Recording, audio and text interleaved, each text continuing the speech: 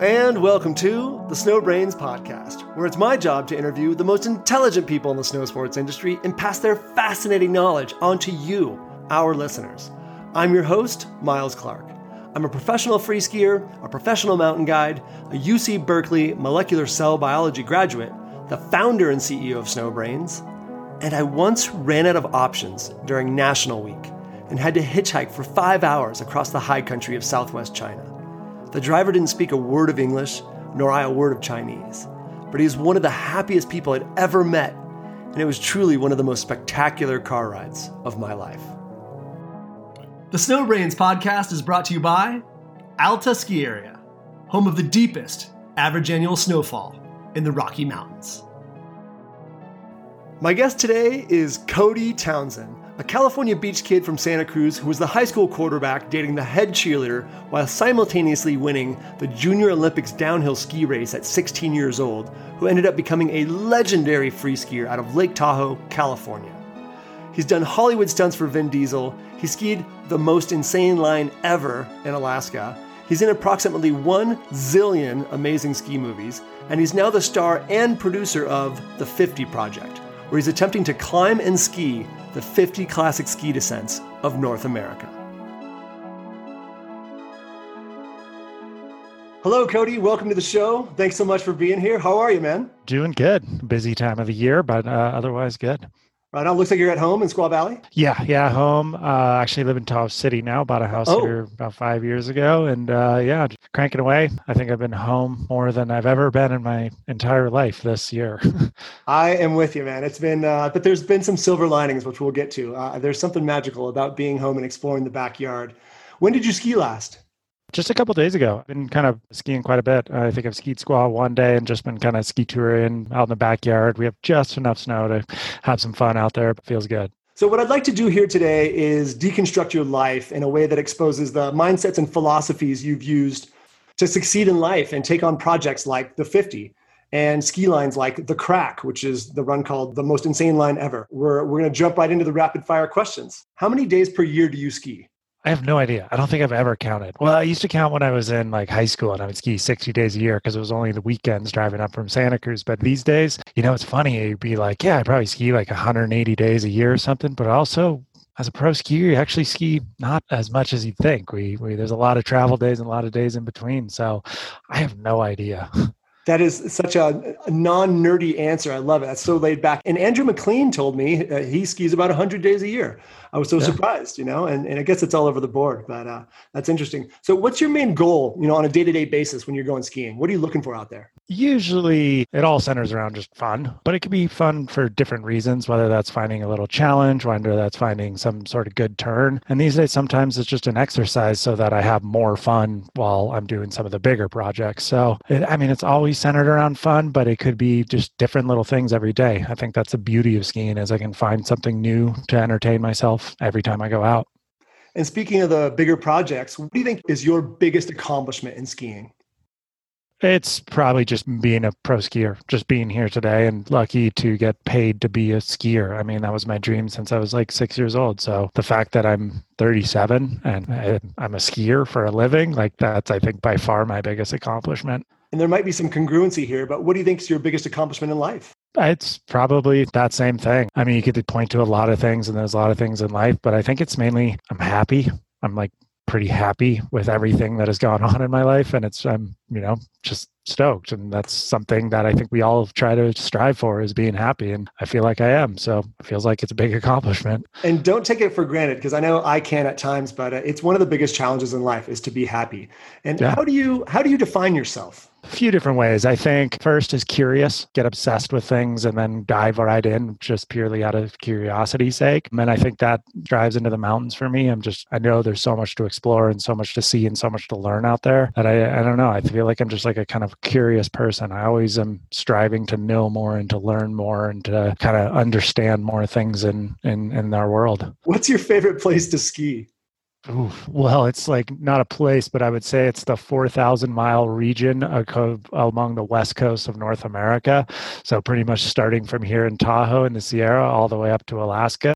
that is like where I feel most comfortable. That is my mountains. I love traveling north to south among them. It's hard to say, but like Alaska is amazing. BC is amazing. I love Washington.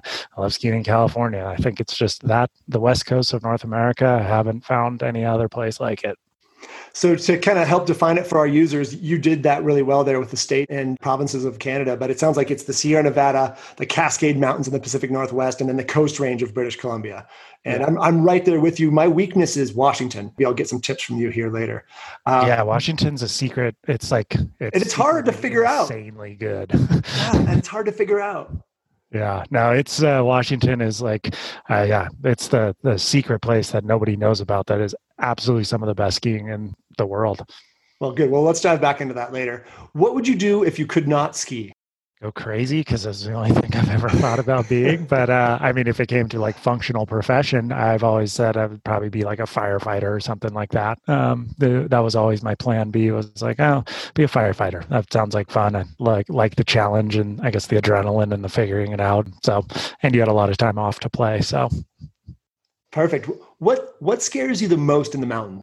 Probably myself. The mountains are in an inherently dangerous place, and we know they're dangers, and we kind of, they can be unpredictable, but I think it's how you act within them that defines whether you're going to be caught in trouble. So I'm trying to limit your ego, to make good decision making, to evaluate yourself in the process, and to make the correct decisions to move safely through mountains, I think is truly what scares me the most, because that's the factor that is what's going to cause harm, is myself. And so knowing that is the most important to it. The mountains are fixed objects, and yeah, they can have avalanches and hazards, but it's mainly, it's all reliant on my own decisions to get through them. So yeah, it's probably me. It's true. And the mountains don't care if you're there or not. What do you love most about the mountains and being in the mountains? That's something that can't be answered concisely. No. It's everything, man. And I think it's the fact that every time you poke over a new ridge line, you look back and it's just a magical, and there feels like more to explore. I feel like there's an unlimited lifetime of lessons that you can learn out there. I feel like there's a spirituality to connecting with the natural world. I feel like there's something obviously personally challenging with the mountains. And it's really hard to define, because in certain parts of my life, the mountains meant one thing to me, and now parts of my life they mean another thing. So I think it's kind of a place where I find myself. Quite often I say the mountains are a mirror, and I think that really is what they are to me. What's the funniest accident you've had in the mountains? I shit my pants in a helicopter once. Oh, that's good. Maybe that's Is there a story there? Just like trying to press a fart out way too hard, and maybe had a little something bad to eat the night before. So, and I remember we were forced to land the helicopter because the pilot got so pissed off, and I had to go clean myself up before getting back in the helicopter. So maybe that. So you affected other people's nasal experience within the helicopter. Yeah, it's a small confined space. You don't want to be sitting next to someone that shit their pants. So yeah, that was probably, and it wasn't because I was scared or anything. It was literally just like trying to push a fart out and it came out a little softer, more of a shark. Oh, that's great. Was it a scary day though, or was it a mellow day? Yeah, no, it was mellow day. I don't even think I think we were like, just didn't even get to do anything. I was probably trying to make people laugh. Oh, you're gonna make me choke. Should have not drank water right then. So what's the scariest accident you've had in the mountains? Couple. An accident, witnessing a fall on Joffrey Peak last year. My wife being caught in an avalanche. I wasn't there. I was up in Whistler and she was in Stevens Pass. Oh, yes. It wasn't necessarily me being there, but that was definitely one of the scariest moments. Yeah, I would say those two. I mean, the one I witnessed, that was kind of one of the kind of freakiest moments of watching someone nearly die before in front of your eyes. But I would probably say nearly losing my wife in an avalanche was the scariest. Absolutely. That's terrifying. And that was such big news with the New York Times article and more. And there was so much to learn from that. So how many friends have you lost in the mountains? Over 20, I would say. And not necessarily all from the mountains. Some like Shane and like Timmy and stuff were skydiving accidents, but all skier friends. So I remember I've tried to count, but it's like too kind of tragic to think about. So yeah, I know it's over 20, which is horrible. It is. And by Shane, he means Shane McConkey and Yep. Timmy Dutton, both fantastic skiers from Squaw Valley. How many avalanches have you been in? One time in my life, I was caught in one. Ski cut plenty of them, had semi-close calls, but they were all generally predictable. But I was only caught in one, and it was a pretty small one. I got flushed, wasn't even remotely buried. It was pretty minor. Good. Well, we'll come back to that. Have you ever been hurt while skiing? Yeah. I just watched that video of you hitting that rock in Alaska when you jumped like maybe 50 plus feet. Yeah. But, yeah. What might your injuries have been? I blew my ACL, MCL, tibia plateau fracture, and tore my meniscus on that one. Tore my PCL, broken my femur, broken my ankle. I've broken both wrists, not dislocated shoulders, but separated shoulders, 7 or 8 concussions. Yeah, lots. Whoa, the femur. Okay, I might have to come back to the femur. You've been on ski trips all over the world. Which was your favorite ski expedition? I mean, they all have something amazing about them. It's really tough to sum it up into one, but I would say the one that changed my life for the most part was an expedition to Svalbard in 2015, going up to the Arctic Circle in winter for my first ever winter camping trip, first kind of human-powered climbing trip that I ever did. And that was the one that like hooked me to this entirely new style of skiing and kind of expedition skiing in general. May that have been the seed that grew into something along the lines of the 50 Project? Totally was. It was totally like it was kind of a bridge that started to get me into that kind of world. And I used it as a test to see if I loved that kind of style of skiing, and I fell in love. Wow. Okay, great. We'll come back to that as well. So I've been skiing in Svalbard a handful of times now, and I've never left the coast though. And that's the really great skiing is inland. So I'm jealous of that. Yeah. Where would you not go back to? That's a tough one. Where would you not go back? It's a mean one almost, right? Yeah. And I don't want to say this, but it's like, but I would go back there because the mountains are amazing. But Russia kind of sucks. Like there's a lot of things about Russia that sucks. But the mountains are insane. Like the Caucasus Mountains are so sick. So I kind of would go back. God, I don't think there's anywhere I wouldn't go back to. Every trip has had something to it. Sure, certain trips have bad sides to it and downsides to it, but I can't say there's anywhere that'd be like, yeah, not back there anymore. And what about Russia pulled that reaction from you? This is going to sound really bad, but Russians are assholes. I've never been. Maybe Americans are assholes and so they don't like us, but it could be very true. But yeah, I mean, just getting ripped off, getting yelled at, couldn't do anything. People we almost got killed by Vladimir Putin. Like, whoa, truly. That we need to hear. Yeah, we got ran off the road while we were driving down this like 2-lane highway, and all of a sudden a cavalcade of like limos and army cars come racing around the corner in the middle of the road going like 70 miles an hour, and we had to like slam off into this like cliff wall, and the other side was like 400 feet of cliffs, and we're just like, what the, like nearly got ran off the road and killed by Putin himself. It was his motorcade. Yeah, he was coming into the Caucasus to his dacha. That was his like vacation home, and They actually shut down our contest because he showed up because there was we couldn't have a helicopter in the area because and there was no hospital in the area, so we couldn't have any sort of rescue. And it was just like, come on, dude, just because you're in town, damn it. Whoa! All right, well, go Vlad, man! What a wild man! Yeah. It must all be true. yeah, I think so. I don't know. He's probably listening to me right now. So yeah, be careful, dude. We'll leave your email at the end of this podcast. Okay, cool. Specifically for Vlad. So you're very much into human-powered skiing now. A lot of people are. This is growing hugely. But does anything truly compare to Alaska heli skiing? No, but that's because like I don't think any sort of skiing really compares to anything. Like I truly try and say in my life that there is no form of skiing that is better than another form.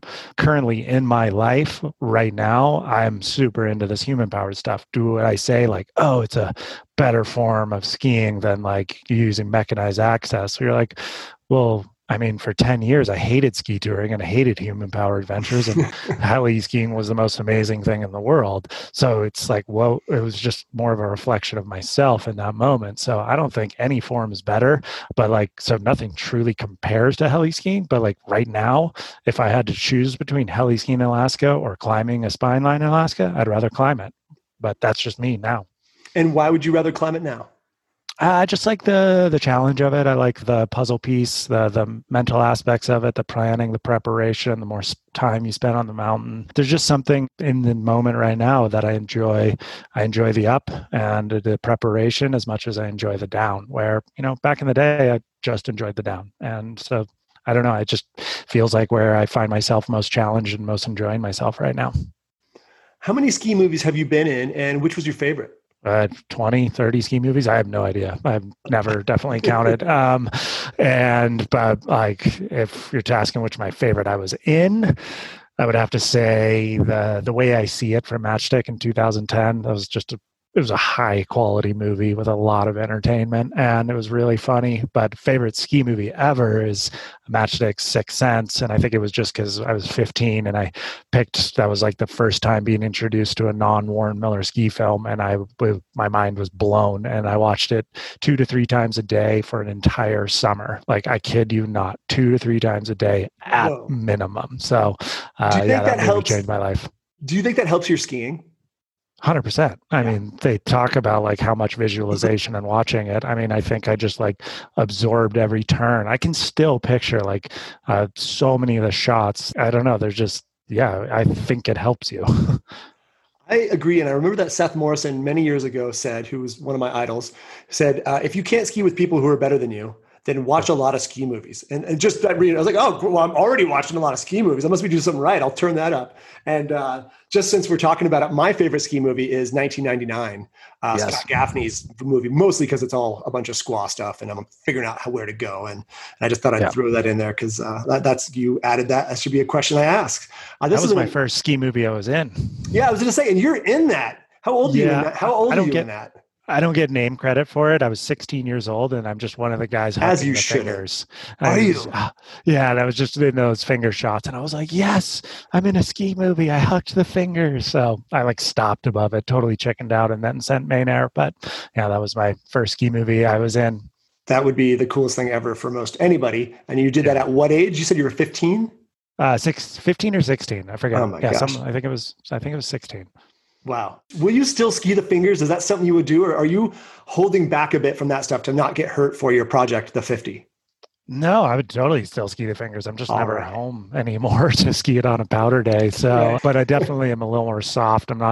It's got to be pretty primo conditions. And then the other thing is you got to show up early, and I'm not driven to show up that early to get first tracks. But no, I think last year did a couple of the shoots. I haven't sent main in a couple of years, but I definitely have, even though I'm a ski mountaineer, I got to do a backflip every year. So I'm making sure to do that. I'm still trying to jump cliffs because I don't want to turn into a full old man.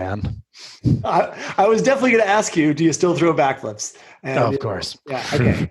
Good. It's like, I want to do it until I'm at least like 50, 60 years old. I got to do a backflip every year. So absolutely. I hang out with some of the guys from Alta, Utah now. And whenever I show them clips of us skiing at squaw, or when the squaw guys come to Utah, they're like, for these fucking squaw guys, if they don't throw a backflip each day, it's like they didn't even go skiing. Yeah, totally. That's pretty much the way we feel. I agree. So I got an important question here.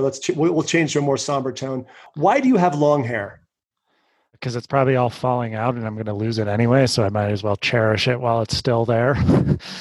I agree, man. I'm showing you my head right now. I very much don't have hair now. I'm starting to get the solar panel up there. So I don't know. It always felt natural to me for some reason, probably because I'm a California ski bum. Yes, I had really long hair 3 times, like nipple length, and cut it off 3 times, and now it completely moved away. What challenges you most intellectually on a daily basis? Oh, man, on a daily basis, I don't know. I think I like to read a lot. I read magazines, articles, read books. So I think that's my thing that I do. Right now, I'm actually super into chess because I watched that Queen's Gambit show. I watched it so too. good. So I'm into like these puzzle piece games on chess where you play like four moves and like, oh my God, it's so hard and so awesome. I'm finding it very intellectually stimulating. I was like, oh yeah, chess is an amazing game. Whoa, we'll have to bug you about a game of chess moving forward. And you mentioned books, and that's my next question. What is your favorite book? Favorite's tough, but probably, like Endurance, the Shackleton story, but the author, I forget his name, but that book is just absolutely amazing. But then there's other books that are like lighthearted and fun that I loved when I was a little younger, like A Walk in the Woods by Bill Bryson. I got to look at my bookshelf over there right now. I just read Wade Davis's Into the Silence. That was really fascinating. It was about the first attempts to climb Everest and kind of the origins of Himalayan mountaineering and British culture and World War One of the most important books I've ever read is Cadillac Desert. I love that book because as a West Coast guy growing up in California, it gave me so much more knowledge to how the West was settled. And it's essentially all about water rights, and it's really, really fascinating. So, but yeah, I read a lot. I like a lot of books. It's a great list. I love Wade Davis's The Serpent and the Rainbow is great. And then his Wayfinder book is good. It's mostly good. The beginning is amazing. How the Hawaiians were able to navigate. And Hawaiians actually knew longitude well before Europeans did. And through a variety of tactics like feeling water currents, knowing what kind of birds were how far from land and more. And that just blew Europeans' minds when they got there. Like, well, these guys are way more technologically advanced than we are with navigation. Yeah. I know we white Europeans like to think we invented all the intelligent stuff. And then you're like, oh, we know the Mayans had calendars way, way before we did, and they were very good with them. So yeah, there's a lot of stuff like that when you're like, oh, wow, this is fascinating. So a natural knowledge, man, there's a lot out there. There is a ton out there. Thanks for bringing that up. The mines are fascinating. So let's jump into some of the more in-depth questions. And we have to start with the 50. Sorry, man. I know that you've talked about this. I can see in your eyes, you're still stoked on this, man. You're in the heat of it right now. You're in the middle of the storm still. So explain for our viewers, what is the 50 Project? When did you start it? And why does it matter? First, I don't think it matters. Second, the 50 Project. So it is my goal that I started in 2019. Started dreaming about 3 years before that, though. My goal to try and climb and ski all of the 50 classics from the book of the same name, the 50 Classic Ski Descents of North America. Yeah, it's pretty much as simple as that. It's, I think, one of the most challenging things I've ever set out to do. Actually, it is the most challenging thing at this point in my life. And it's pretty much taken every ounce of focus and energy I've ever had, and all the lessons I've learned is over my 30 years of being a skier to kind of put into it. It might be one of the most challenging things any skier or a rider has taken on. How many of the 50 have you done now? I ticked off 30. So no way. I thought it was less than that. Yeah. So, well, I did 3 in secret, and we have a movie coming out on Monday. So that's going to be documenting that. So nice. That shows it. So I'm at 30. This will come out after that. So are you able to share which ones those were? Yeah. So we did, and I can kind of share the synopsis of it. Please. Ticked off Hood, Rainier, and El Dorado Peak. So the Pacific Northwest, kind of the volcanoes.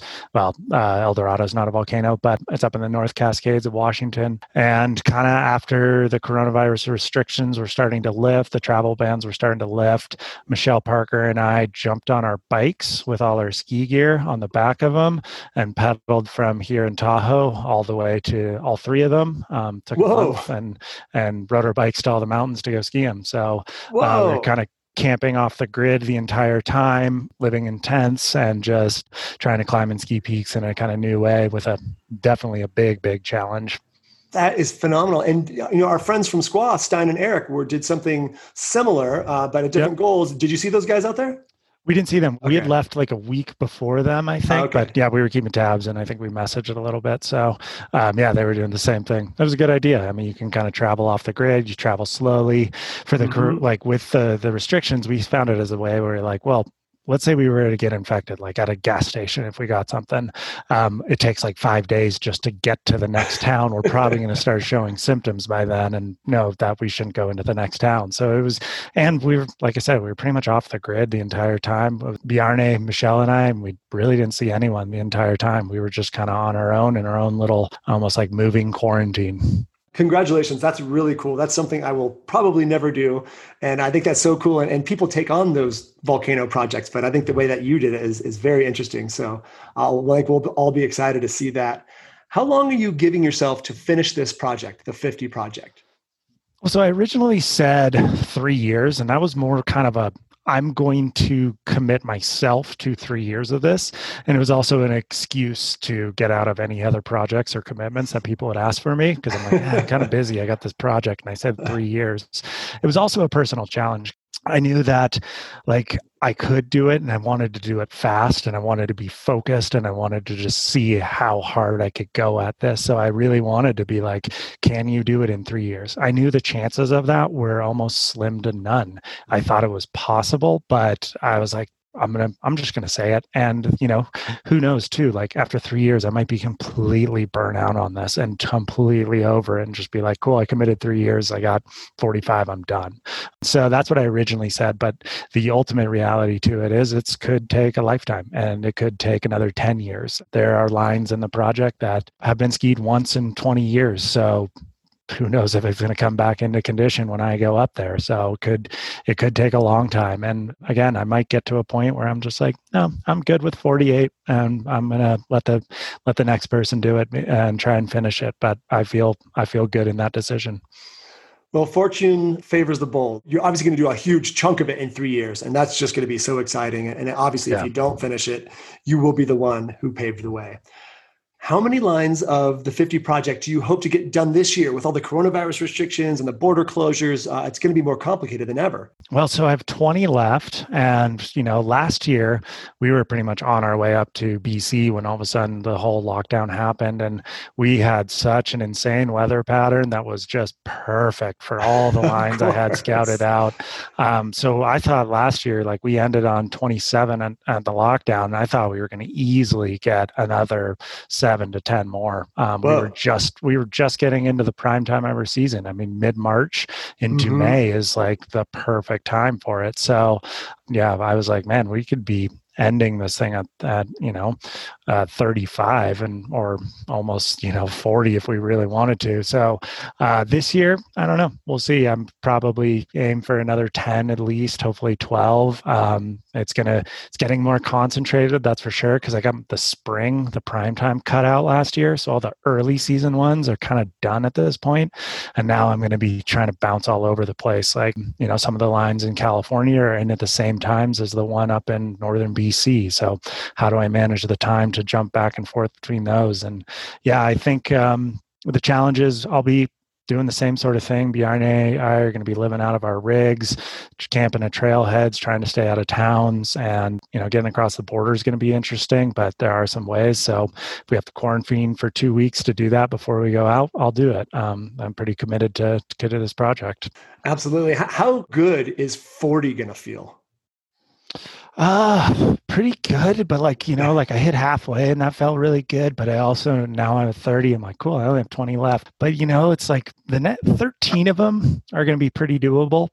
3 of them are going to be really, really hard. And I think those last 3 are going to be looming over me for a long, long time. So even though it feels like you're like, oh, cool, you're at 47, I'll still know you're like, yeah, I got the 3 hardest, and that could take a decade to do. So I don't know. It's in number, it feels like you're getting close, but in reality, it doesn't feel like I'm actually that close. Because of those looming, scary peaks that are out there. And I'd love to hear what your 3 are. I'm guessing Mount Robson in Canada, University Peak in Alaska, and what might be the third if I guessed those first 2 right? Mount St. Elias. Oh gosh, yeah, I forgot that's on the list. Oh man, for our viewers, it's in Icy Bay, Alaska, which is kind of where the Panhandle touches the mainland of Alaska. It's right on the beach. So there's this bay, and it basically goes from the ocean. And the way to do it in style, I believe, is you start at the coast, and it's 18,000 vertical feet to the summit of this thing, and you can ski all 18,000 feet to the beach in Alaska. Longest ski run in the world. There's nothing else that you can ski that much vert. And it's also renowned for having just about the worst weather in the world. It makes Denali look tame at times. You must know Mark and Janelle Smiley. I did an episode with them last year, the Middle Teton, right. kind of because they tried to do the 50 classic climbs of North America, and Mount St. Elias was on there, and they had done it. And I wanted to kind of interview them and talk with them. And yeah, I've done a few things with them. So those guys are awesome. What did they tell you about St. Elias? They had the most perfect trip. They had like 7 days of perfect, absolute bluebird weather. And they were like, yeah, it was pretty straightforward. At the same time, I've heard from some other friends that have been up there that it can be an absolute nightmare. Like get caught in a storm for 21 days, running out of food, your tents are shredded from winds. They're buried in 10 feet of snow. You're living out of a snow cave and you only have a 5-pound bag of rice to hold you over for 2 weeks. So yeah, I think if the weather cooperates, it's decently straightforward. There are some technical aspects to it, but if the weather doesn't cooperate, you might as well be on the moon, because you ain't getting out of there without some help or a break in the weather. The Smileys told me their story briefly, and it blew my mind. There's some friends of mine. And I also, my first guiding gig was in Alaska in McCarthy, Alaska, in a St. Elias, Wrangell St. Elias Park. And that guide group in, I think, the 80s tried to climb it with clients, and they just got stuck. They got stuck, at 10,000 feet, and they have pictures, and they were using a man-sized tunnel to get in and out of their tent. And they were showing that none of the snow was here when we got here. This was just flat ground. And now we're going through a tunnel. And I think they were stuck in a storm for, I think it was 17 days, and then they went home. So anyway, St. Elias, University Peak, and Mount Robson in Canada being the big three that will be the biggest challenges. Yeah, well, the Mirror Face has only been skied once. And which mountain's that on? That's on St. Elias, and that's the actual line. That's the classic line. The University supposedly has been skied only twice from the top. And there are some rumors of some other secret underground heroes, because there is a lot along that. And then, Robson so far twice, 1995 and 2017. So who knows when that comes in? And, if I have to wait 20 years, I might have to wait 20 years. 95 and 2017, a little space between those two descents. So what's the biggest intellectual challenge for you and your team in the 50 project? Probably staying alive the whole time. Objective-based skiing brings you a certain level of hazard because you have a certain goal in mind. And one of the things we always talk about in the mountains is like, let the mountains dictate what you ski. And with objective-based skiing, you're going to a certain predetermined location. And so at that point, then you have to be patient. You have to wait for the right weather conditions, the right avalanche conditions. And then the internal influence of wanting to check things off a list and to get things done quickly, that thing can add up as well to making the wrong decision. So intellectually, that's the thing I think challenges me the most, because I have to be incredibly aware of my own desires, egos, what has happened the week before that is giving me confidence or less confidence. I have to know what mind space I am from a very objective way to make the best decisions to come home at the end of the day. So that is by far the biggest challenge of it. It's also what I enjoy the most. Which I'm guessing is a big reason why you're doing this project, why you've made this shift in your life. Because I think that intellectual aspect of ski mountaineering and the planning and all the little pieces that you just mentioned it's fascinating. It keeps you up at night. It's exciting. It's fun. It pumps you up and in a way that just regular skiing doesn't. And the objective-based skiing, yes, that there is a real challenge there. One of the things I love about ski guiding is I don't give my clients objectives usually. So we have fun no matter where we go. But but you guys have that big challenge there. And so you just gave a talk at Alpenglow Sports in Tahoe City. You speak there about your best 3 lines, I think is what you say, for the 50 project.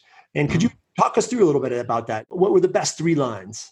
The talk was actually a little bit more along the lines of the best 3 stories. And it's hard to say the best 3 lines, because there's certain ones that were fun for different reasons. There were certain ones that were interesting and challenging, and they all have their own individual aspects. But the 3 kind of stories I highlighted, the things that I think have defined it and defined my life, was skiing the Messner Couloir on Denali in 2017. That was what I kind of frame as the test piece. So I'd started dreaming about the 50 project in 2016, and I invited myself onto a trip with Macintosh, I Ian like that Macintosh, and terminology. yeah, well, I did. I heard they were going. Johnny Collinson and Ian McIntosh were going to Denali, and so I just was like, "Hey, can I come?" They're like, "Yeah, sure." And I went and skied the Mesner Couloir, and that was my first kind of that style of trip. My first time at altitude, a first expedition that wasn't a base camping expedition. It was my little test because I was like, if I can do this, then maybe I could commit to the 50. And if I enjoy this, then it's something I want to do, and I enjoyed the hell out of it. So I called Denali was the test piece, and it was what kind of like pushed me to do the 50 project. The second line I talk about is the Grand Teton, and I called it like the master class. I was lucky enough to go up to that mountain with Jimmy Chin, who, most people know him for winning Oscar and making movies, but he's also one of the most badass alpinists and ski mountaineers of all time. Definitely. And I learned a lot of lessons that day, and I learned a ton about technical climbing, decision making, and I could kind of feel this presence of all the mentors before him, like Conrad Anker and Mug Stumps and all these guys, and you're just like, whoa, I'm absorbing this knowledge from generations of alpinists through Jimmy on this one line.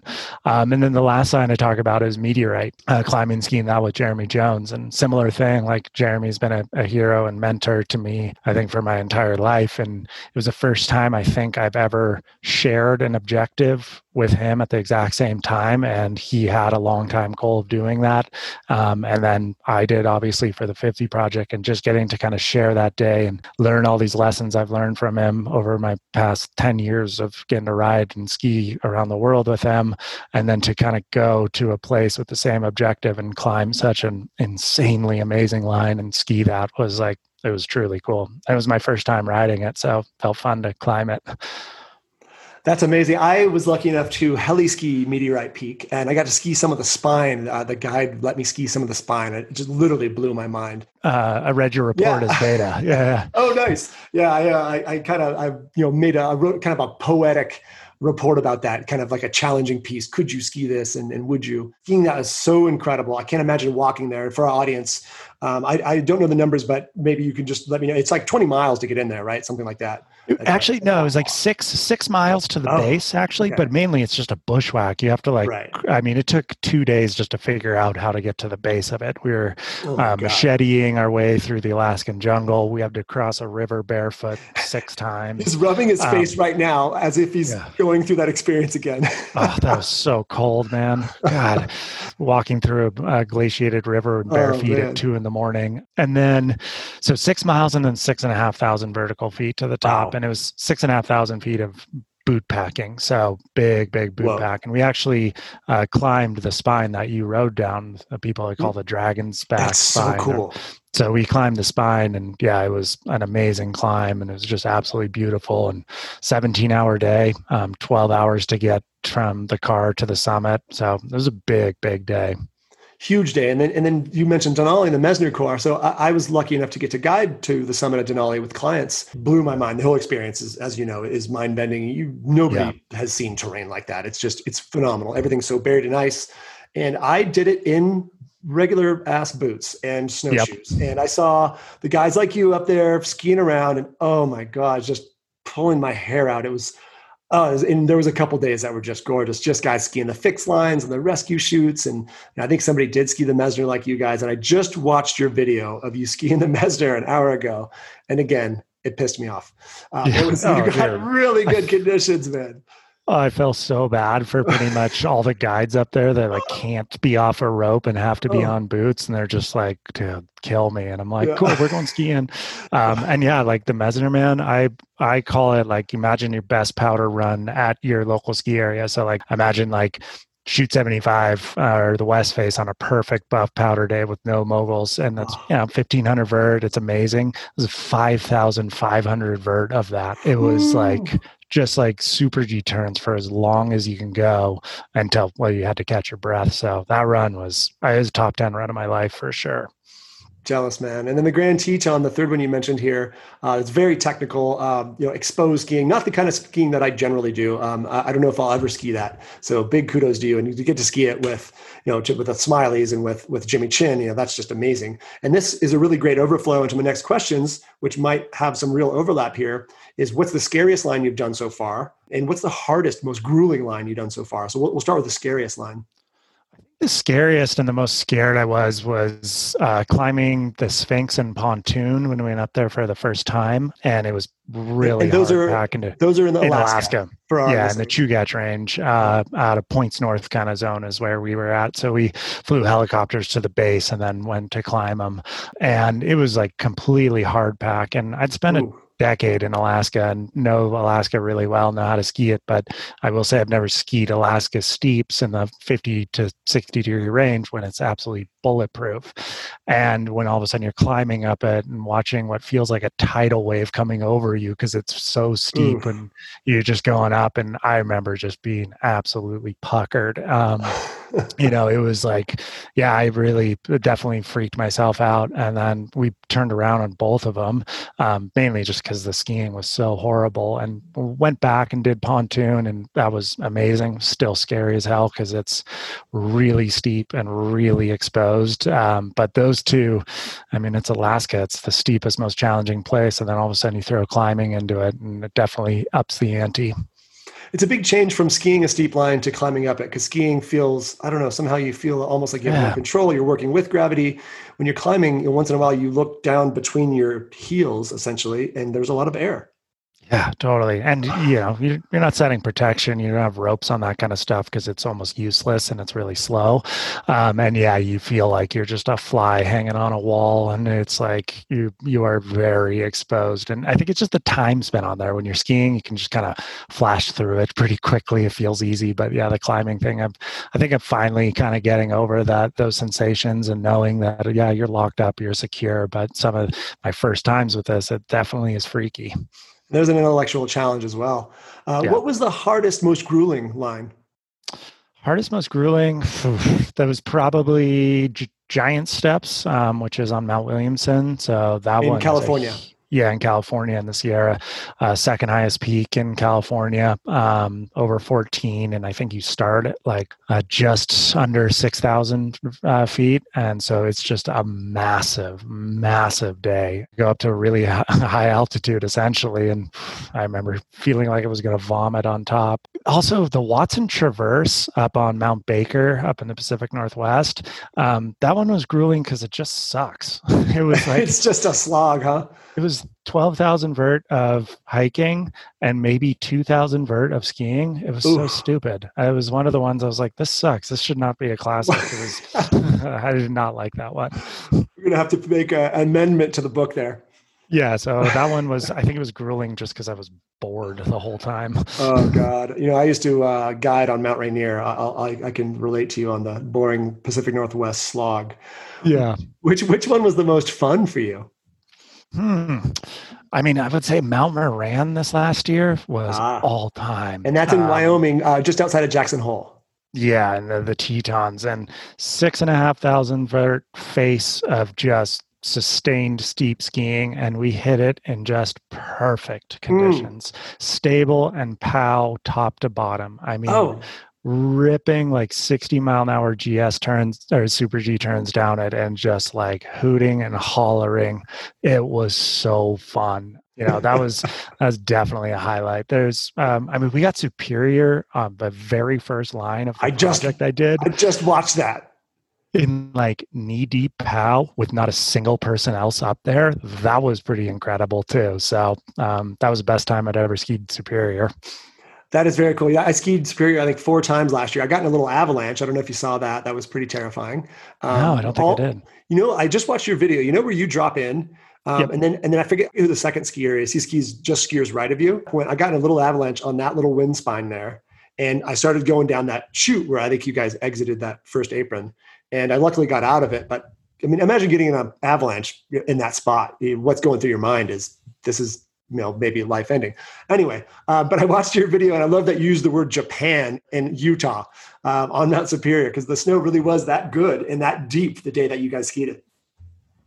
Yeah, no, it was incredible. And the Pep almost got taken out by a stuff right there. Yeah, that was like the Oh, one place you really? kind of don't want to get. Yeah, it was close, but he managed to get it out of it. So yeah, that is a place you don't want to get slid in. I agree, and that's what I did. But luckily, I'm still here, and I really tried to use that as an example. And the Utah Avalanche Center used it in their workshop and everything this year because it was very well documented with my 360 GoPro, and it's you can hear me talking, and it's kind of terrifying. On the terrifying subject of the mountains, my next question is: have you had any close calls on the project so far? Not personally. I think the closest call was witnessing the fall on Joffrey Peak right after we skied it, and the solo guy that all of a sudden I spotted by some miracle out of the corner of my eye falling down Joffrey Peak. That was by far the closest call, and it definitely freaky because you can see what can happen if things go wrong.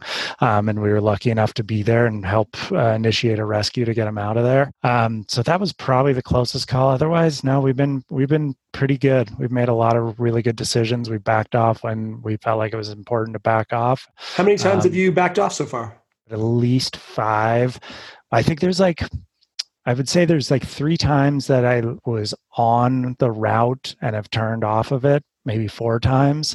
Yeah, actually four times. And then there's probably like three or four other times where we got to the base of the line. We started tromping around, trying to figure out if it was good to go, evaluating conditions for ourselves, and then just didn't even attempt it. So, yeah, turning around is as important as being successful. I'd love to echo that. So yeah, let's really help that sink into our users. It's turning around is so good, and when you do get in the right mental space, it actually feels kind of badass. You're Yeah. like, no, I could keep going and do something silly and scary, and maybe I'd pull it off. But the more badass thing to do here is to walk away and know I can come back. Well, it's actually way harder to do too. Yeah. It's way more taxing on your mind to do that. It's rare that you back off something and then the whole avalanche, the whole face avalanches, and you're like, yeah, see, good call. It never pretty much does that. So you all of a sudden start juggling your mind. Could I have done that? Was I chickening out? Was that the right call? And so you really have to be comfortable with those decisions, and you have to be kind of courageous with those decisions. Like, no, this was the right call, and that was the way I felt, and this is important to continue to survive in the mountains in a dangerous place. So yeah, turning around, that mental battle that you go through is really important. It's a great perspective. And you mentioned the Joffrey Peak. So Joffrey Peak, I think, is in British Columbia, Canada, Western Canada. And tell us the story. It doesn't have to be real long-winded, but you rescued a person at Joffrey who took a terrible fall. And can you tell us a little bit about that story? Because I just watched your video of it, and it is really interesting. Yeah, so there's three lines that are doable on the north face of Joffrey, and the classic says ski the north face of Joffrey. It's really steep, really gnarly. There's three lines, twisting, central, and Joffrey Couloir. We went up with the intentions of trying to ski central Couloir, look like the most prominent cool line to do. Given the snow conditions that we had at the time, we went and evaluated it multiple times, and we just was like, it's to me not doable. So we ended up going up one day skiing Joffrey Couloir. As we got down to the bottom, literally kind of skiing out at the glacier, and I just kind of glance back up and I look up back and I just see something moving, and I was like, what is that? And it's like moving fast down Central Couloir, and I thought, I was like, is that a rock fall or is that a bird? And then all of a sudden I realized, I was like, holy shit, that's a human, and that's a tomahawk, and that guy's already fallen like 1,000 vertical feet, and he's got another 1,000 vertical feet to go. And watch him ping pong off rocks, fly off the end of a cliff, and tomahawk for another maybe 500 yards out the bottom of it. And then I was like, that was a person. And Bjarne skis up to me, and I was like, holy shit, dude, like someone just fell down Central. And previously to that, like 3 or 4 years prior, 3 people had fallen down Central and all were killed. So Oh like my gosh. it is dangerous and serious. And I mentioned that in our episode. I mentioned it like 3 or 4 days before. And all of a sudden it was like, this is literally happening in front of our eyes. And at that moment we didn't know what to do. We were like 1,000 vertical feet below him. We couldn't evaluate it, so we actually took our drone and we took that off. We flew close to him, and we saw, like, is this guy So dead? Or smart. is he dead, or could he survive? We couldn't quite tell. He was just sitting there, like sitting on his butt in the snow and slumped over. And we're like, is he going to die in 5 minutes? And at that point, we were able to quickly evaluate, like, he's living. He looks grievously injured. We don't know if he has a broken back, broken legs, but we can tell there's blood. We got to get help. And so at that point, we brought the drone back and we came up with a plan. And the plan was, we had an hour and a half of light left. We knew that if we had to rescue him, being Bjarne and I only, it could take 12 plus hours. I've done wilderness first responder courses and know what self-rescue is like and how hard it is. So we said, like, we need a helicopter and we need here fast. We don't think he's going to survive the night if we just have to rescue him. So I went for help because I actually knew that, like, initiated SOS response on like a Garmin InReach or satellite communication device like a bivy stick was going to be probably slow, can take up to 3 hours. And I just wanted like confirmation, and I needed the helicopter there. So I raced to cell service. I like sprinted out of the mountains to the point where I was in my car practically dry heaving. I was so out of breath when I was like driving in my car. I got down. I actually called the heli operation first because I was pretty tight with everyone there, and called, and I was like, Vicky, I need a heli now. And then I called 911. Then I called search and rescue. Bjarne went up to him to get him in layers to comfort him, to try and get him because to stop actually walking. He was trying to walk off the mountain. And Bjarne was actually holding him, it looked like at times. Yeah. I thought that was so brave and awesome to do. Continue. Yeah, he took off pretty much all of his layers and put it on him because he was in shock and he was already hypothermic by that point, and just held on to him. And we initiated a rescue. A heli got in there at the last minute. Bjarne got picked up in a separate helicopter like a minute after the guy was picked up, and then he was raced all the way to Vancouver in the heli to the hospital down there. So that was happened, and it was by some miracle that I witnessed it. We were on the bottom and that we were able to get him out of there. The search and rescue after it said, like, yeah, he wouldn't have survived the night if you guys didn't. He wouldn't have survived if we weren't there, and he wouldn't have survived the night if we didn't. If we had to initiate like self-rescue. Not many people can say they've saved a life. And I think that you guys very much can say that now, and it's well-deserved. And I'm so happy that you guys were there. And are you in touch with that person anymore? Yeah, we stay in touch here and there. We text back and forth. And yeah, it's for sure. And he's doing all right. Yeah, he's doing okay. He had to have a few surgeries. He was in the hospital for a month or so after, but he was actually Austrian. He was able to fly home and got some really kind messages from his family and whatnot. So yeah, that's great. I don't even feel like we were like heroic or did anything. I feel like we were just lucky, and like the search and rescue, those operations, those are the guys that are making it happen. We just happened to witness it and luckily made the right call. And if he's Austrian, he's definitely gonna be okay. Those are like the toughest people on earth. Totally. So, well, thanks for that story.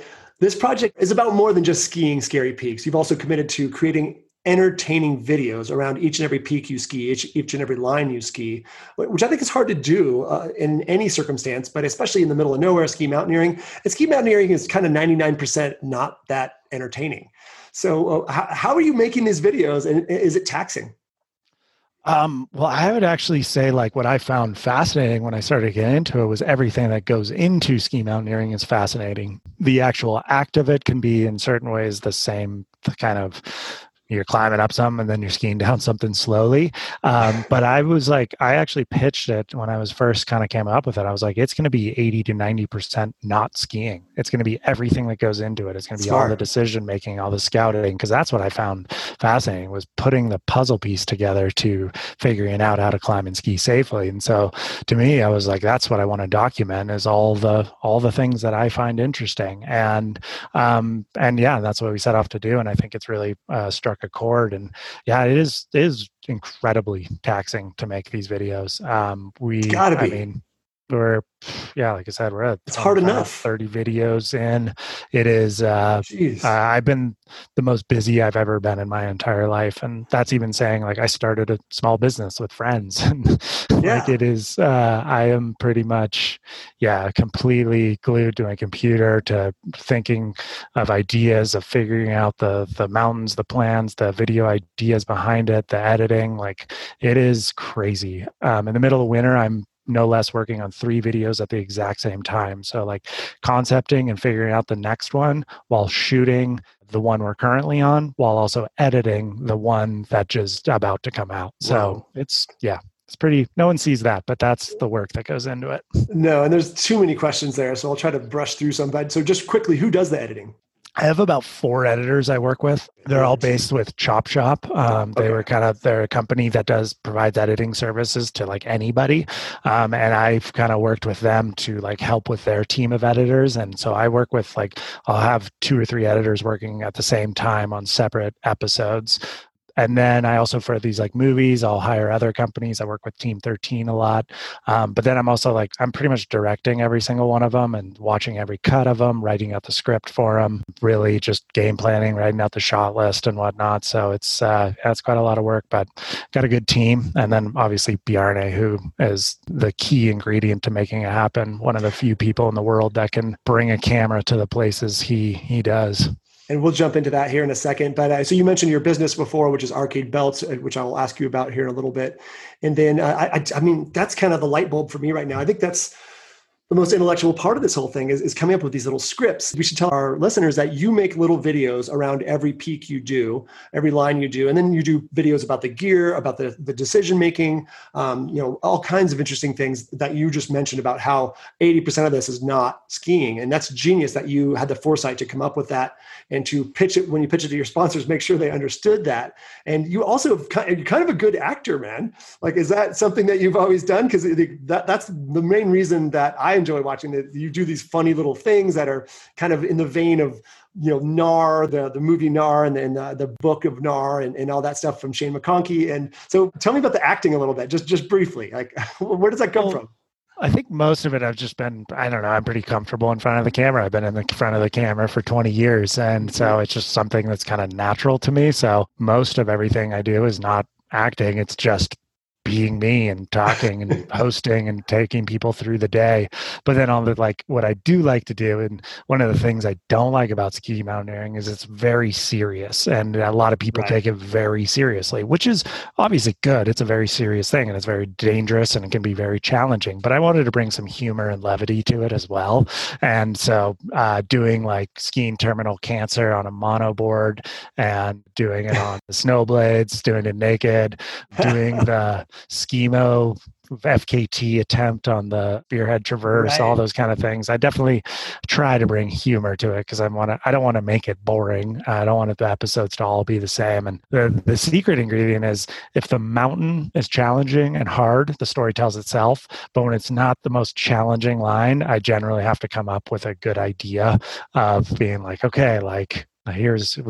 we got to film something, make an episode that's just purely entertaining, because this line itself, not the most challenging, doesn't lend itself to a good story. I agree with all the things you said there, and I love the humor and I love the acting in it. It's really fun for me. That's the piece that I enjoy the most. Do you know how many views your videos have gotten in total? You've done 30-something videos now. Yeah, we're over almost 6.5 million right now. So it's doing really well. Yeah, really well. So I just did the math in my head the other day. I was, whoa, there's over 6 million views here. And your famous run, The Crack, we'll talk about in a minute. I think it has 2.6 million, which was awesome. But that you have generated this machine that has generated 6 million views is incredible. Why do you think these videos are popular? I don't know. I think it's mainly because it shows the real side of it, and it shows there's authenticity to it that shows kind of the true story of everything. There's no glitz, there's no glamour to it, there's no facade to it. It's just kind of the rugged kind of the piece of it. I think people can connect with that. I think people are curious to see what are these pro skiers that are doing this? How are they doing it? I've always said most people think pro skiers are superheroes, and I will be guilty of the same. I looked at Shane and all my heroes and I thought they were superheroes. And then you meet them and you realize they're just normal guys. And then as I got into skiing and people are like, you're nuts. What you're doing is insane. I'm like, I don't know. I feel like I'm scared half the time. And I just wanted to share that to people that we're just real people doing real things, and I share the same fears and challenges and doubts that everyone does when we go out there. And I just wanted to kind of make sure to translate that. I don't know why. I'm very open and honest, so I just wanted to make sure that open and honesty was out there. I think that's part of why they're popular. People want to know the how and the why, and they want to see the dirty background. They want to see instead of the glamour and glitz, I think these videos are more, dirty and the real life that goes into all these things, the real decision making and the real situations that you guys end up in. We got to jump to Bjarne. So he is the human making these videos. He's a very strong skier. He's a badass mountaineer. He's a terrific filmmaker. Can you just tell us a little bit about Bjarne and your relationship with him? Yeah, so Bjarne is the magic sauce to make this all happen, because I think there's only like 5 or 6 people in the world with the camera skills and the climbing skills, the technical skills, the mindset, and the physical fitness to essentially go to every place that I'm going. And I would say arguably he came into this project with far more experience in this world of ski mountaineering than I did. So knowing that, as I brought him into the project and asked him to be the main cinematographer, I knew I had like a trusted partner for this whole thing. And early on in the project, there was times he was like, I'm like getting through some weird ice section. I'm like, wait, how do you do this? And he's like, yeah, just make sure you go like place your axe like right there. And you're like, oh, cool, thanks. So it was really nice to have someone that's more experienced than I as your main partner. But then at the same time, we share the same mentality when we go into the mountains. He loves just being out there. He would rather not have a camera out there, but he knows this is like part of what he does to make a living. And it's just like, I know I would rather be just climbing and skiing these lines without having to make episodes necessarily, but it's part of what makes us being able to do this for a living. We do enjoy that process. We enjoy the making of the films and making it all happen, but it is a lot of extra work. We also share the same risk tolerances. Like he's gone through some stuff. He's lost his best friend in the mountain. He's lost a lot of friends in the mountains, and just like I have. And I think we share a same risk tolerance of profiles, the concern for safety, the need to turn around when we need to turn around. So he's just absolutely like the perfect partner to have in the mountains. And it's been awesome because he's pretty much the partner for every single one of these lines. Well, I think I can speak for everyone saying we appreciate this because we are all learning so much about ski mountaineering and these places that you go through, you guys. So that's a huge reason why these are popular too. And the reason I enjoy these videos, you guys are recording this for posterity too. You're recording this exact moment in time. And I'm assuming you guys will have a movie at the end of all this and hopefully a book and more, because this is something that needs to be, like I said, recorded for posterity. This is going to be something that people will talk about. It's going to be something that people refer to, and it's going to be something that helps a lot of people moving forward. So thank you. And then I got to dig in here. Does Bjarne carry more weight than you? Yeah, definitely. Yeah. He's got camera equipment and like drones and batteries and stuff like that. So he is a freaking horse, man. That guy, he gets tired, but it's pretty rare to see him get tired. He is a machine in the mountains. He is as physically fit as it gets. So he's really comfortable with it. I think he's been used to it. He's done it for 20 years carrying cameras. So when we do go out skiing without it, he's like, oh my God, you don't have anything in your pack. And I'm it's like, easy. I carry bricks to make it the same. The only thing we'll do is like if we're carrying ropes and protection pieces and stuff like that, I'll make sure to share that load. I don't throw it on him. Well, I think you're very fortunate to have him, and obviously him to have you. This is a beautiful team that it's fun to watch you guys get better and better together. So during the 50 project, you talk about last descents. Nobody talks about last descents. What do you mean by last descents? Well, the fact that climate change is affecting our mountains way quicker than we actually could have, I think, forecasted. We all think of climate change as something off in the future, but it is happening now. And lines like Joffrey Peak, which collapsed, the whole north face pretty much peeled off and rendered 2 of the 3 skiable lines completely unskiable. And you can tie it to climate change because there is an instance of science showing that high alpine rock slides are happening at an increased rate with more warming and more temperature fluctuation that is happening around the globe. So yeah, that right there is like, cool. Well, 2 of those 3 lines of Joffrey are completely unskiable. They're was at one point a last descent. I think as of right now, we do have the last descent on it. I still think Joffrey Couloir, while we skied, is skiable, but I don't know if anyone actually skied it last year. And then also lines like the Watson Traverse, it's a very glaciated traverse and necessitates glaciers to get on the mountain and to get off the mountain. And those glaciers are dissolving at such a quick rate. I mean, Bjarne and I were so freaked out because the bridges were so narrow on the crevasses, and the crevasses were so big compared to pictures we'd just seen like 5 years prior, that we skied a 25-degree, 2,000-foot run on rope the entire time. I'm just like, in 5 to 10 years, this thing's done. You're not going to be able to ski this. It'll be completely just pure crevasse field. So that's one of the things I'm actually realize is the race to finish this is against climate change. It's so interesting to get to talk to people who've seen climate change happen in their lifetime. And you obviously have. So you know Noah Howell. So there's a little bit of competition here, which is kind of adds some fun to the equation. So Noah's a really strong ski mountaineer from Utah. He's been checking off lines from the 50 classic ski descents in North America for years. I'm not sure how many, but Noah is he's a formidable competitor. He has already done all 90 lines in Andrew McLean's steep skiing Bible of the Wasatch called the Shooting Gallery. And we just had Andrew on the podcast here a couple of weeks ago talking about that. So Noah's maybe done somewhere around 30 of the classics as well. Is that about right? Yeah, definitely. I think that's what he has updated on his blog. And but as you frame it as competition, it is definitely not a competition, at least in my eyes, because the fact is, when I started dreaming about the 50 project, I started dreaming about it in 2016, and then I went up to Denali in 2017 and whatnot. And from what I thought, no one had tried to ski all 50, and no one was attempting to.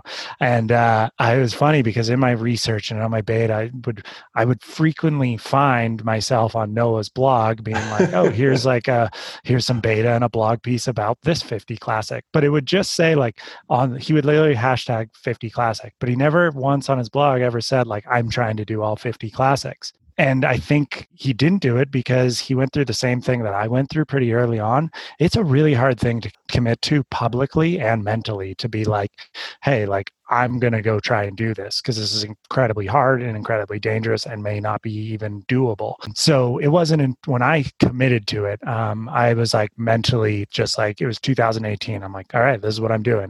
I told my sponsors, I started pitching in the project. I told MSP, I'm not filming with them anymore. I got this new idea. And at one point, I told Chris Davenport, one of the authors of the book, The 50 Classic Ski Descents, and he was like, that's awesome. That's so cool. He calls me a month later. He's like, whoa, do you know Noah Howell's trying to do it? And I was like, no idea. And he asked me, he's like, well, what are you going to do? I'm like, well, I'm going to still do it. It was never to me about wanting to be the first. To me, those years of battling over in my mind and dreaming about it was because I knew it was this deeply personal challenge. I looked at this project and this book being as a thing, could you do it? Could you, who came into this idea and this project with not much experience in ski mountaineering, commit yourself to this? Could you learn along the way to try and complete this? And so, yeah, of course I committed to it. And so to me, it's never been about trying to be the first. I do say quite often, no one's ever done it, just to try and frame it to the outside audience that this is really difficult. It's not something like the 50 classic groomers of North America. But also yeah, him, awesome. Yeah, super awesome. That's my next project. But yeah, no, so to me, it's never been about the competition. And I can't totally speak for Noah. I know he's an amazing guy. I really like him. I love the humor that he brings. He's an incredibly strong skier. And it's kind of my take on it. Thank you for that. I found myself on his blog too, getting beta for the Grunge Couloir of Timpanogos. I really like the way he writes. He does a great job on his blog. Yeah. It was so funny. Impressive. All of a sudden I put it 2 and 2 together at one point when Davenport told me. I was like, oh, that's why his so much beta in his blog. Gotcha. He is trying to do it kind of quasi secretly. Totally. And speaking of Davenport, so we just had Chris Davenport on the show as well a couple of weeks ago. Chris Davenport wrote the 50 Classic Ski Descents of North America, which is what your project is based on. And Chris is also the first person to ski all 54 of Colorado's 14,000 foot peaks, which is nuts. The guy's so strong. He's a great person. I've done a little guiding with him in Antarctica and skied some really icy days at Squaw with him, which was fun. He did this penguin slide for like 200 feet for the camera one day, just on his chest. It was great. And so Chris, he's done this big project on the 14ers in Colorado. He wrote the book. What's your relationship with Chris, and how does he inspire you? Because it seems like you're really taking a chapter from his book and running with it. Yeah, well, I mean, Chris and I were actually on Solomon right when I was still a ski racer when I was on Solomon, and I met him when I was about 16 years old at a Solomon sales meeting in Squaw Valley. And I always looked up to Chris, one, because he was obviously an amazing free skier and he was a legend of the sport. But what I really looked to him pretty early on was like, this guy's successful and managing a career in this sport. And that was what I kind of looked at. I was like, if you're going to try and make this your job, you try and do it well and try and make a living at it if you can. And Chris has carried himself in such a way that he's been able to be a professional skier for 30 years now. And so I really looked up to Chris in that sort of way of like how he carries himself, how he has managed to make a career out of it. And I look to him quite often for that sort of almost business advice in a certain way of like how to make it. But then also like, what he's done in his career of his transition that kind of shares with mine of being from a professional free skier to more of a ski mountaineer, definitely inspired by that and his project. I remember thinking to myself at one point, I was like, oh, the 50 project. It's like Jeremy Jones's Deeper, Further, Higher. And it's like Chris Davenport's 54 project of the 14ers in a year. So I was like, pretty similar. Yeah, and very cool. And I think a terrific strategy because so many professional free skiers and snowboarders have these awesome careers. And then, I think they have challenges after that, figuring out who they are and what they're going to do. But if you can keep this thing rolling like Chris has, becoming a guide and all these things Chris has done and what you're doing, it's inspiring and it's a great path to go. And you stay very relevant in the industry and it's fantastic. And so congratulations. Yeah. I mean, does it get much better to pay you to go skiing? Like, yeah, you have to work at it. You have to make yourself valuable to the industry to do that. But I'm like, if I can like literally make a living for my whole life off skiing, that is awesome. And I would not trade that for anything. Like, well, I don't want to go work in a bank and make like $300,000 a year and be like living in downtown San Francisco and having to work at a bank. Like I'd rather just make it, live in Tahoe comfortably and be a skier my whole life. And people like Davenport are the people that kind of paved that way for it. I think Davenport has done that so well and with so much class, and you're doing the same thing right now with class and bringing intelligence to it. Let's jump into the crack. Which has to be talked about. If our listeners don't know, in 2014, you skied a very impressive line in Alaska called The Crack. It was regarded as the most insane line ever ridden, and the video went viral. The video got over 300,000 views in the first 12 hours online, and it has now over 2.6 million views. And this thing kind of catapulted you to a level of stardom that not a lot of skiers and snowboarders experience because it took you past the ski industry into just the general public. And you ended up on TV shows like Good Morning America. You ended up on ESPN. You ended up on CNN. What is The Crack and how did you find this thing? Well, I'll first say it actually has way more views than that. There's two channels on YouTube that host it. Yeah, tell me. The MSP channel I think is like 10 or 11 million views, and then the Red Bull channel has 2.6 million. Okay, so I apologize. I want to redact that. No. I tried to find it. It's like, God, 2.6. I remember this being bigger, but yeah, I guess I'm not. I just found the Red Bull line of the year. Maybe I messed it up. Yeah, so this thing's got like 15 million views. Yeah, it has like 15 million and did go quite viral. Yeah, putting on, it was in SportsCenter's top 10 plays. I mean, that was pretty much the biggest accomplishment. But to your question, so the crack is pretty much one of the most insane natural features I've ever seen in the mountains. It's literally a crack in this peak, splits right down the middle of it like a cleaver into this mountain, and then goes into a full tunnel. And it's like it starts off at, it's like kind of an airdrop into it to about 50 degrees for the first, 5-6 turns, and then probably mellows out to around 40 to 45 for about 2,000 vertical feet after that. And yeah, it's It was something I was looking for a very long time. I tell the story, and I told the story in the slideshow presentation of like actually skiing terminal cancer with Jeremy Jones, him getting to the top of it with me. And he says, I want to ride this thing fast. And I'd skied it before and we just made like hop turns down it. And all of a sudden he kind of like points in and is just doing hyper quick slalom turns, checking his speed, but ripping down it. And I kind of was like, yeah, I'm going to do the same thing. And I just like started flashing it and just kind of kept my tips in the fall line, but doing like a million little quick slalom turns, maybe going like 30, 40 miles an hour, but just like walls flying by. Felt like it was in Star Wars. And it was literally when I was like, I want to find the man version of that in Alaska. I want to find the super badass version of that. Like I was a skier that was always comfortable with speed. I was a downhill ski racer for a long time. I liked going fast. And then growing up in Squaw, we have a lot of cool straight lines. So I was comfortable in chutes. And I'd set out even before that trip happened. We knew the snow conditions weren't that great up in the Todrila Mountains of Alaska. And I told Richie Perman, who was one of the other guys on the trip, and Mark Cassetter before the trip, I'm like, I'm going to look for like a straight line couloir on this. I knew of one in the Todrilos, but it was kind of like my goal on that trip. I was like, that is my one goal. And I ended up just randomly stumbling upon it. Honestly, I remember flying by this zone, a zone that I've been in multiple times and never saw this thing. I was looking out the helicopter and it was like a flash of a second when all of a sudden it was like, whoa, there's like a vein of snow down the middle of that mountain. And it was hidden. It was so deep in these walls. And then I got dropped off atop. I kind of hiked my way down to the actual entrance and looked down. I was like, this is it. This is the crack, and it is doable. And was it challenging for you, or were you pretty comfortable in the crack? I was really comfortable. You looked comfortable. I think, yeah, like I was strangely comfortable. I remember, honestly, so I was up at the top with Scott Gaffney, who's legendary filmer, filmed every amazing pro skier of all time, and a good buddy, lives in Squaw with me. And I'm up there and he's right on the ridgeline with me, shooting down into it as I'm dropping in. He's looking at me and he usually, every time we go film, he's just doing our Squaw humor stuff, messing with me, joking around, saying I suck and all that stuff, just talking shit with each other.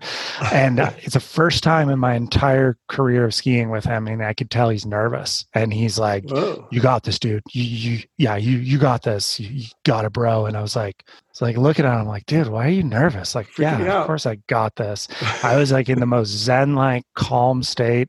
I felt like I skied it like 1,000 times in my mind. I knew I was like prepared for it. Everything was just like, it felt, when I skied it, it felt like slow motion. It honestly didn't dawn on me how gnarly it was and how fast I was going till I exited the bottom. And then I was like, oh my God, that was the gnarliest thing I've ever done.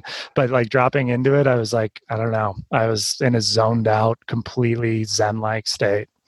But you recognized the gravity of it afterwards. Yeah, I did. I was like, because I remember being about 3/4 of the way down it and going like, oh my God, I'm hauling ass. And this thing is super long and super steep. And getting tighter. Yeah, getting tighter and like coming out the bottom. I almost fell at the bottom. You can see I hit Avi debris and like got bucked, and because I was going so fast and held it together. And oh my God, it was like the greatest sensation ever. Well, congrats, man. It's well-deserved, the catapult that shot you into ski and more stardom. I love that you were on SportsCenter's top 10. I love SportsCenter. To me, SportsCenter is the best show on television, but we'll move on. Yeah, what do you think about it captured the world's imagination and became popular across genres?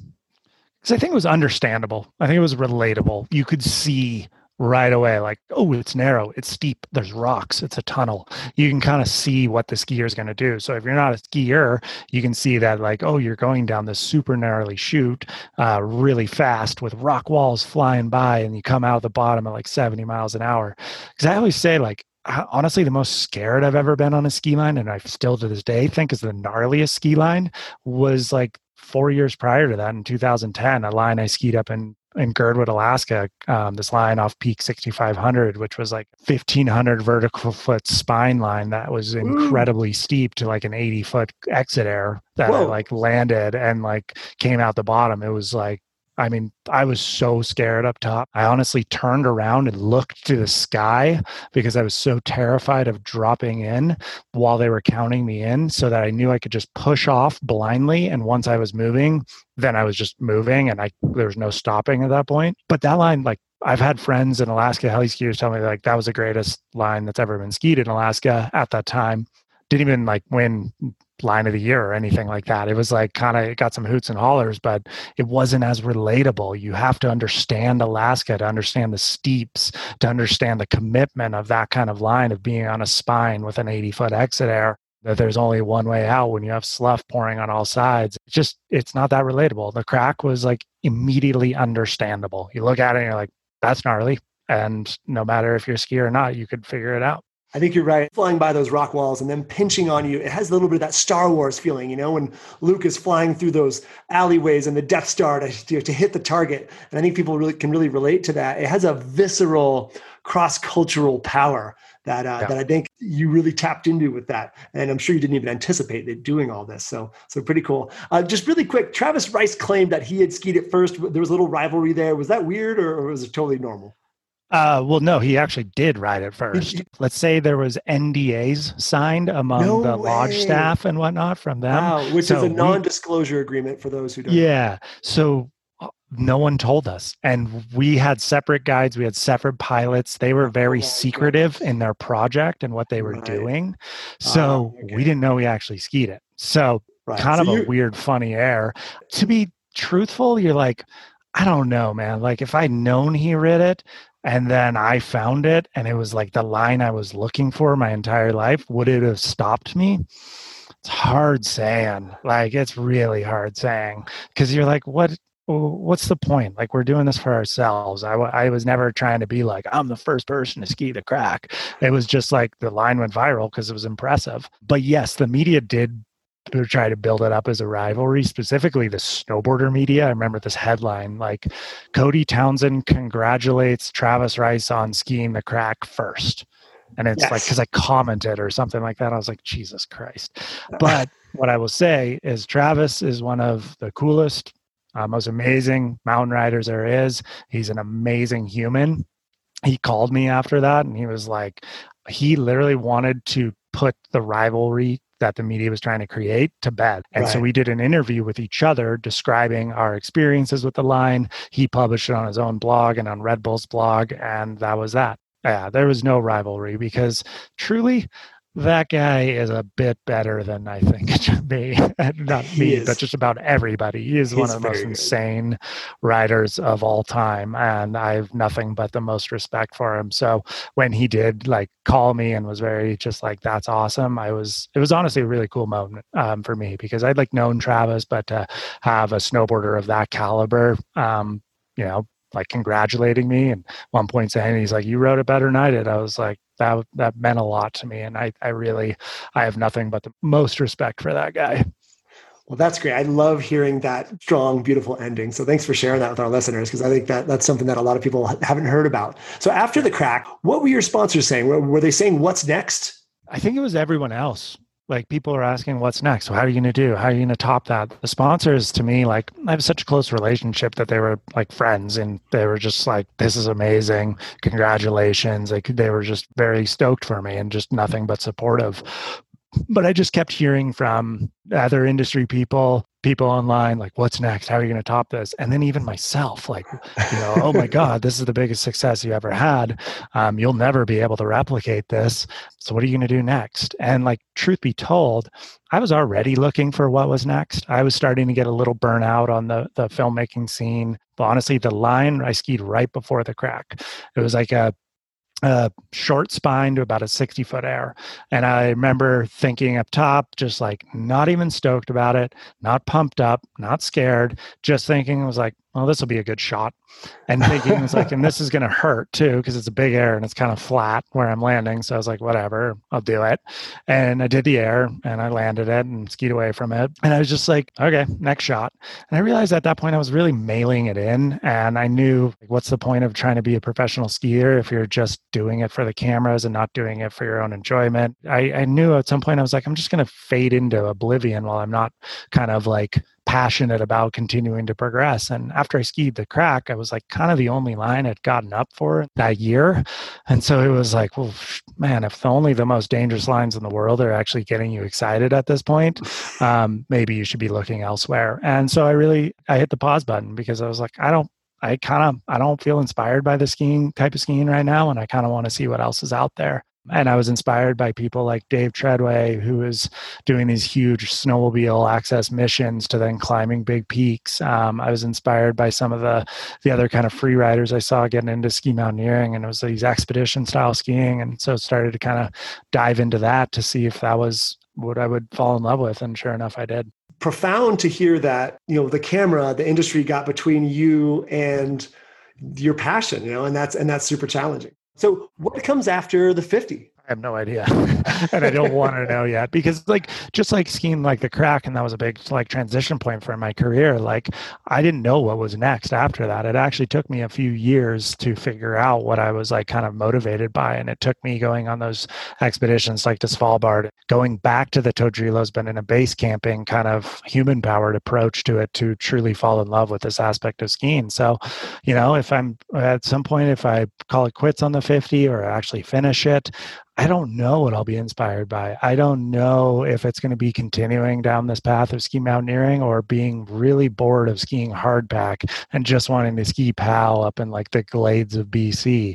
Or maybe I'll have some late park resurgent. I don't know. So I really don't know. And I don't want to know, because pretty much my whole focus is going into this. Thanks so much for going through the 50 with us. Thanks so much for going through the crack with us. I think there's so much interest around both of those things, and having that insight and your perspective has been phenomenal.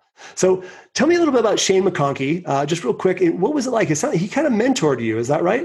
Shane McConkey, the huge, inventor and pro skier and just amazing person. Yeah, I mean, I looked up to him as a hero from the youngest of ages. He was one of the first people I started watching in ski movies, other than Scott Schmidt, and was just like, this guy, this is life. He is the happiest, funniest, looks like he's having more fun than any other person on the planet. This is the guy that I want to be, mainly because he looks like he's having so much fun. And I was lucky enough at one point to start to get to know him and get to ski with him. And then my first year of filming with Matchstick Productions, I got to film with him that entire season and just really get to know him. And I would just say he mentored me, not in any true oh, this is what you do, this is what you do, more that I just was a sponge every time I was around him. And I was a sponge when I observed him. And I just I took it from the earliest of ages as being a skier, and as I was trying to make my career in it, being look, skiing's fun. The reason why we do it is fun. And Shane, he embodies that. He only shows that it is fun. You don't complain that, oh, it's it's a job, it's tough. And you're like, yeah, there are some toughness to it. There is a job, but you're 99% of people would kill to have your job. And Shane was always making sure to inspire people in a positive, fun way. And I was always that's how I want to carry myself through it, because that's the way I see skiing. I truly see it from the same lens. It's only about having fun. We're not out here changing the world. We're not doing anything great. We're just skiing and sliding on snow and jumping off cliffs. So why do you make that too serious? So getting to know Shane that year and getting to start to ski with him was definitely some of the most cherished moments of my life. Absolutely. And you both skied at Squaw Valley. You could live anywhere. You could ski anywhere. Why do you ski and ride at Squaw? Well, probably because it's been home for me. I mean, even though Santa Cruz was home growing up, I grew up on the Squaw Valley ski team, and it's a home, and it's the community that is here, all your friends, that feeling of a true community. And then truly, it's a really, really, really fun mountain. It is sick. Such a playground. It is every time I get there and I'm KT is the best chairlift in the world. There's nothing as lappable as KT with that amount of terrain right off of it. It is truly a playground. So yeah, I could live in bigger mountains. I could live where there's deeper snow, but there's just something so easy and fun about living in California and skiing here that I can't leave yet. Plus, I mean, California's great. We got 3 hours to the surf. We've got the desert right out the other way. We got the high Sierra, which no one goes and skis in, just to the south of here. So it's a pretty great place to live. I agree. Squaw is my home mountain as well. So I share that with you. And I love seeing you out there and seeing Shane out there back in the day. Real quick, your mom named you after Cody Peak in Wyoming, which is the big peak in Jackson Hole. Is that true? Yeah, definitely. She That's was so cool. 7 months pregnant with me when they were skiing Jackson. And then they looked out, they said they went to the rope line. Back then you couldn't ski out of bounds. And they were like, Cody, that's a good name. And they like named me on the spot. So I was named after Cody Peak. Oh, it's a beautiful peak, man. And then so Arcade Belts. Why did you start this company? It's these really great belts, and they're mostly elastic. Why did you start this company? Well, mainly so it started when my roommate at the time, Tristan Queen, we had lived together in squat or a condo, and he was a bartender and coaching some of the team, like the Big Mountain team and some of the Groms. And we would just sit at home at night. And I remember we'd always talk about like wanting to start a business and whatnot or do something, and just friends and chatting. And at one point, he brought a Grundon's belt to me, and he's like, Matt Jackson gave me this. This is the best thing ever. Like I wore a most Grundon's belt today skiing. Continue. yeah, totally. No, they're amazing belts. And so he's like, we got to make these, but like, for like skiers. And so I remember at that moment, it was like the first like aha moment, because you're like, yeah, wait, no one has a ski specific belt, even though we have $1,000 kits that are specifically built for the exact act of skiing. So we actually approached Matt Jackson to start with. We were like, hey, like we would love to like team up, be a part of this. We want to start a company and make these belts, but for like skiers, because you guys are in the fishing market and we're in the ski market. And he's like, nope, don't want to do it. We talked to his dad as well. We tried to convince him as well. And then we're like, could you have you guys manufacture? We'll pay you, license it. And they said no. So we're like, all right. And we went off on our own and started Arcade Belts, because mainly we felt like it was a great product. It worked well for skiing and for our lifestyles. And I think we just wanted the business experience. We were like, let's start a small company. All of us kind of dream of that at one point. And yeah, here we are 10 years later. You were a stunt double for Vin Diesel once. So just give us the really quick and dirty on that. Yeah, that was awesome. I'd Triple X movie. Yeah, Triple X, The Return of Xander Cage. I'd always dreamed, it was like one day I'd love to do some stunt work for Hollywood. And I actually got a call from the Sweetgrass production guys that they're like, hey, we're working on a Hollywood movie. We need a stunt double for this ski scene for Vin Diesel. And I was like, yep. I didn't even know anything about it. And I'm like, yeah, I'm in. The scene itself was actually skiing in the Dominican Republic, which doesn't have any snow and is a tropical island. And it was inspired by Sweetgrasses in Valhalla. They had the Ender scene where it looks like they're skiing through kind of the forests of the Pacific Northwest. Yeah, but like Mount Baker. Snow. Yeah. And it doesn't look like there's any snow. They're just like airing, hauling ass. Yeah, they shot it so well where they pretty much hid all the little bit of snow they brought in. So somehow the production team for this movie, the Hollywood movie, saw that and they're like, we want that for this cheesy action flick of a stunt guy being Triple X doing that. And so we were forced to go ski in the Dominican Republic. And it was an interesting experience. I would say I learned a lot about Hollywood productions. I would say I value and love our small little productions a lot more after it. Just having a few friends. But it was challenging. It was pretty gnarly at times. I got my ass kicked a few times just by think about skiing on ancient coral reef in the jungle and going like 40 miles an hour, straight lining it down like a pretty steep, like gravelly slope and just eating it, trying to jump cliffs too with absolutely zero snow. It was really challenging. I was stoked to do it. I went to the premiere in Hollywood, which was really cool. Shit. Oh, that's so Chinese cool. theater. So yeah, it was really cool. Wow, that's a life experience. So let's touch on surfing really quick. Years ago, you and I chatted about surfing Scar Reef in Sumbawa, Indonesia. So I spoke of my sheer terror of the live coral, the huge waves. There's like a kilometer paddle out there. You spoke of overhead barrels, having a blast and feeling fulfilled. Tell me a little bit about your surfing background, how much you surf now, and what does your surfing future look like? I grew up surfing because I grew up in Santa Cruz. I think I started surfing at like 10 years old. I was always playing in the ocean and boogie boarding before that, and surfed pretty much my whole life. But I was also like, there was points in my life I didn't surf that much. I would say my junior and senior year of high school, I almost like kind of quit in a certain way. My mind was so into skiing that I was like, didn't even want to distract it. I'd rather watch a ski movie at home by myself than go surfing. But then pretty much in my early 20s, I started to get back into it, started to travel to surf for the first time. Like went to Costa Rica, would go to Baja, go home and start surfing again, and definitely got re-hooked on it. And I feel fortunate because I can read water, I can surf well enough to get barrels, and can continually improve my my surfing. And it's actually now frustrating to a point because every surf trip I do, I'm surfing better than the last one, but I only surf for like 2 to 4 weeks a year, and then I'm done, and then I go on my other trip. So I'm like, I gotta keep surfing, but managed to go to the Mentawai last year and into again. Got some of the best barrels and biggest barrels of my life there. But you said sheer terror. I'm scared shitless out there, and that's why I kind of like it. But my future looks like, I mean, I just definitely want to keep surfing. My dream is to eventually buy a house somewhere on the California coast so I can surf more in the summer. And then, I don't know, just keep traveling for it. I have a few goals in my surf life. One is to get a stand-up barrel front side where you can do the old Andy Iron, spread your arms out wide in the barrel. That's a dream.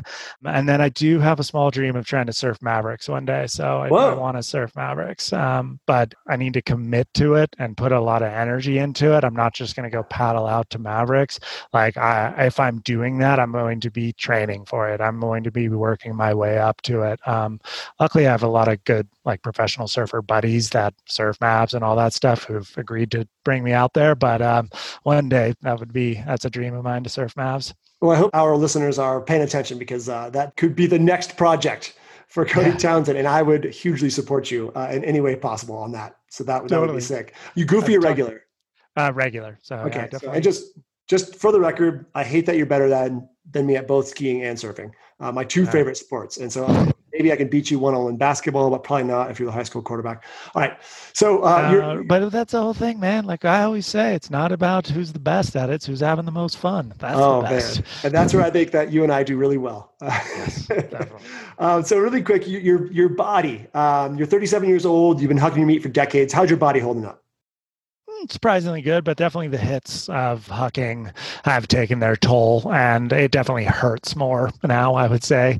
I still like jumping off cliffs, but definitely not sending backflips off 50-footers anymore, just because the hits start to add up. Nor like I did that for so long and got that sensation and got that challenge out of my system, and it was so fun. I still can feel that floaty feeling of popping off a huge cliff, laying out a backflip and landing on your feet. It feels so good. But as I started to do it more and more, I started to get less and less like inspired to continue to do it. So for me now, it's like, I'm definitely not hucking as much. And, in a certain way, it's been interesting because this year has been one of my first years I've really focused on endurance training.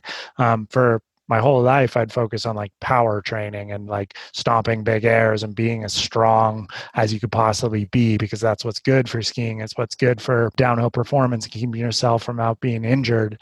And it was obviously good for football and ski racing as well. But this year, I've done this incredible training program where I pretty much tried to transform my body into like an endurance machine. And it's totally transformed everything. Like I can run for 3 to 4 hours and my knees don't hurt because I've like adapted the way my body reacts to these kind of things, adapted my cartilage, my tendons, and done a very intensive training program. And it's really cool. It's pretty fun to kind of go through that and start to understand what it's like to, be an endurance athlete for the first time. When you were describing the backflips, your eyes were rolling back like you were looking for your landing, and you went to another dimension there. That was cool. And then you came back to reality, and then you started talking about this endurance stuff, and you went back into that dimension again with your face. Yeah. You went into this, futuristic. You were seeing things that weren't in front of you. So that was really cool to see, to feel you and see your passion about the old backflips and the power, and then the new, being able to train your body to be an endurance athlete. Body taking hits over the year. Do you think that may have led to you moving from being a strict free skier to a strict ski mountaineer? Yeah, definitely. I think it was just mainly like the challenge kind of started to get out of my system. And I just, like I was telling you that one line before I skied the crack, like I wasn't even scared anymore when I was doing these things that used to be challenging and scary to me. And I knew that was a problem. I knew that I was like starting to get lackadaisical with my approach to it. And that was actually before I launched the 50, I'd filmed one more year with Matchstick Productions. And when I like really called it quits was I'd hit this air. It was like 40-foot air, seemed very straightforward. It was like a little air up top, 3 turns, and hit this air, stomp, good landing. And to the point, I didn't even scout it. I just looked up and I was like, okay, cool. Off that right there. Went up to the top and I was like, all right, drop in. And I went off in the wrong direction because I didn't scout it well enough. And I pretty much landed on like an ice fall and an ice bulge, and nearly like I kind of hurt my knee in the process. I shattered my boot exploded. What? Luckily, I didn't get hurt worse. And I was at that moment, I was like, I'm done with this. Like I have to be done, because you don't have that element of fear anymore, and you're going to hurt yourself really badly because you're taking this too casually. You know, it's like what people always say, like people are always concerned about Alex Honnold and free soloing and like, oh, is he going to fall off El Cap? You're like, no, because when you're working on those bigger projects, you're so hyper focused that of course that guy's not going to fall off free soloing El Cap. Like that is his life's work.